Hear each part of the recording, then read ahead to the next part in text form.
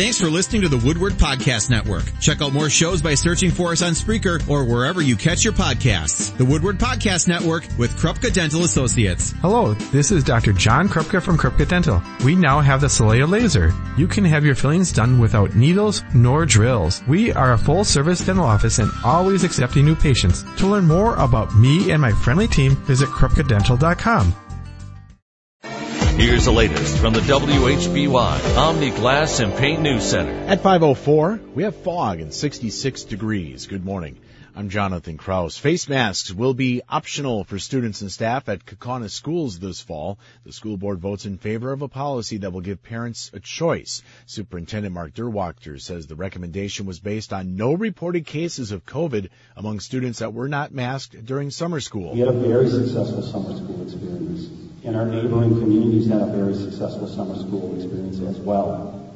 And that is the evidence that helps us support our confidence in this plan. The Kaukauna School District will revisit its masking policy regularly and could change it if community transmission numbers increase.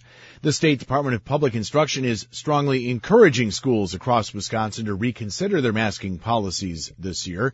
State Superintendent Jill Underleaf says administrators should adopt the latest Centers for Disease Control recommendations that all people wear masks inside regardless of their vaccination status. Parents want their schools open. Teachers want their schools open. School districts want the face-to-face learning. Masking is the number one way to ensure that you can do that.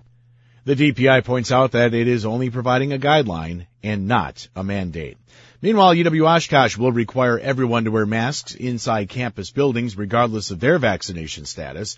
The policy goes into effect today. Students in their dorm rooms or working alone in a lab will not be required to wear a mask. The policy also applies to the UW-O Fox Cities and Fond du Lac campuses.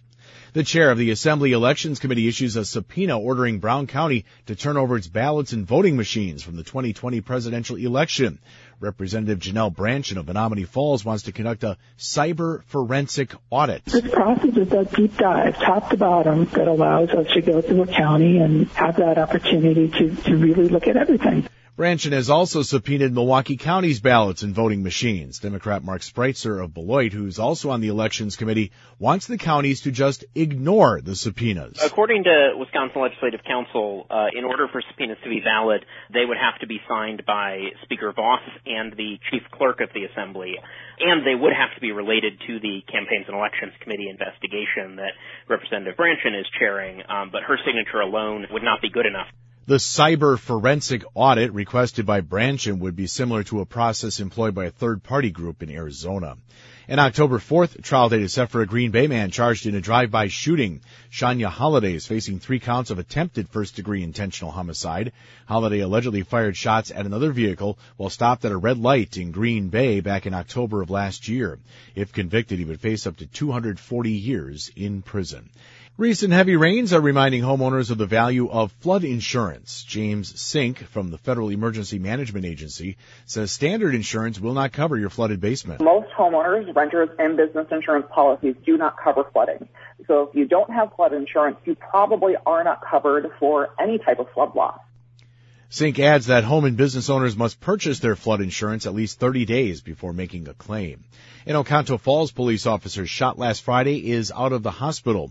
Chief Brad Olson says the officer is recovering at home and there's no timeline for her return to active duty.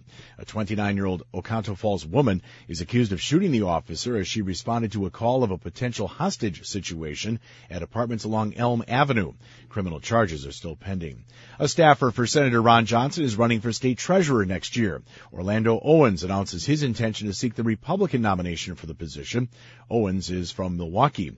Current treasurer Sarah Godlewski is running for the Democratic nomination for the U.S. Senate seat held by Johnson.